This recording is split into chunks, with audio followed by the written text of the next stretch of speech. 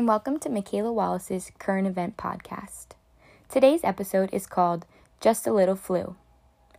This episode discusses the political right turn in South America and the impact this transition has had on Brazil specifically.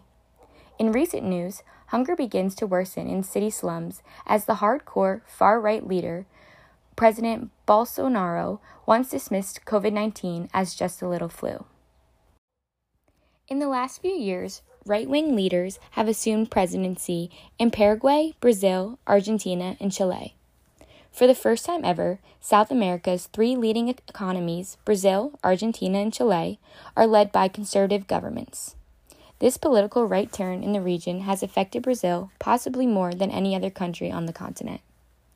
Due to all the corruption of the long-ruling left-wing parties in Brazil and the failure to more fully develop the economy to its potential, Brazilians didn't just abandon the political left in the last election, but as our book stated, they downright punished the political left by going extreme right.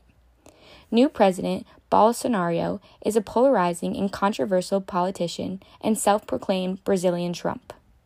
He is a hardcore, far-right-wing leader that is pro-business, pro-guns, pro-military, pro-using force, and a vocal opponent of immigration, same-sex marriage, abortion, drug liberalization, and even secularism.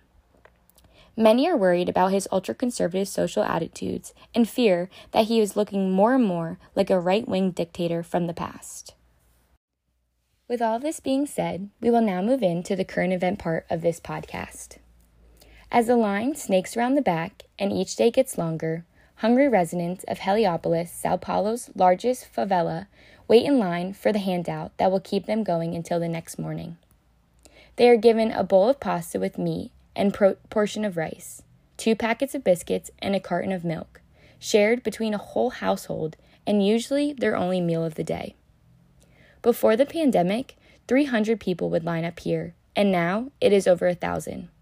All while, the charity that runs this has 650 other locations across Sao Paulo.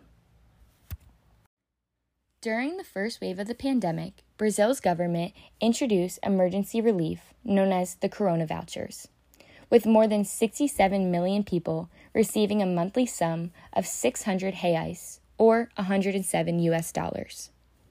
This was the biggest single injection of financial aid in Brazil's history, introduced by President Bolsonaro, who previously protested against welfare spending.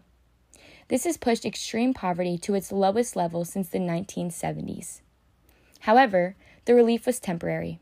Due to public debt, the government first suspended the program and then reintroduced it at a far lower level of 250 reais and for fewer people.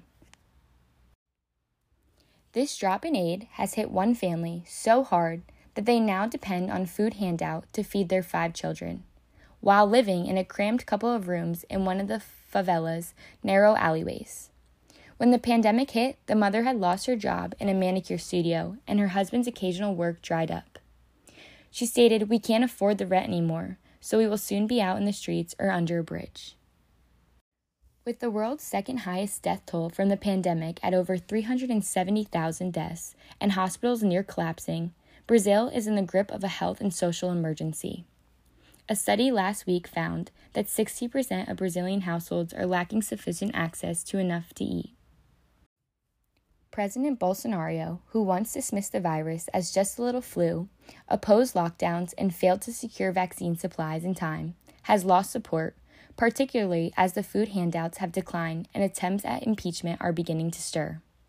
President Bolsonaro is under fire for mishandling what is becoming a humanitarian crisis and facing a threat from the former president, whose conviction for corruption was recently overturned, paving the way to challenge the president in next year's election. All while, hospitals fill up, the food lines grow longer, and this shattered country watches helplessly as fresh graves are beginning to be dug. Brazilians who once, as our book stated, embraced President Bolsonaro as an outsider who could clean up the state and get the economy really humming again, have now felt the pain of their punishment they showed towards the political left. Although some still show support towards him, President Bolsonaro's way of handling the pandemic will put him into the question of impeachment. Thank you for listening to today's Current Event Podcast.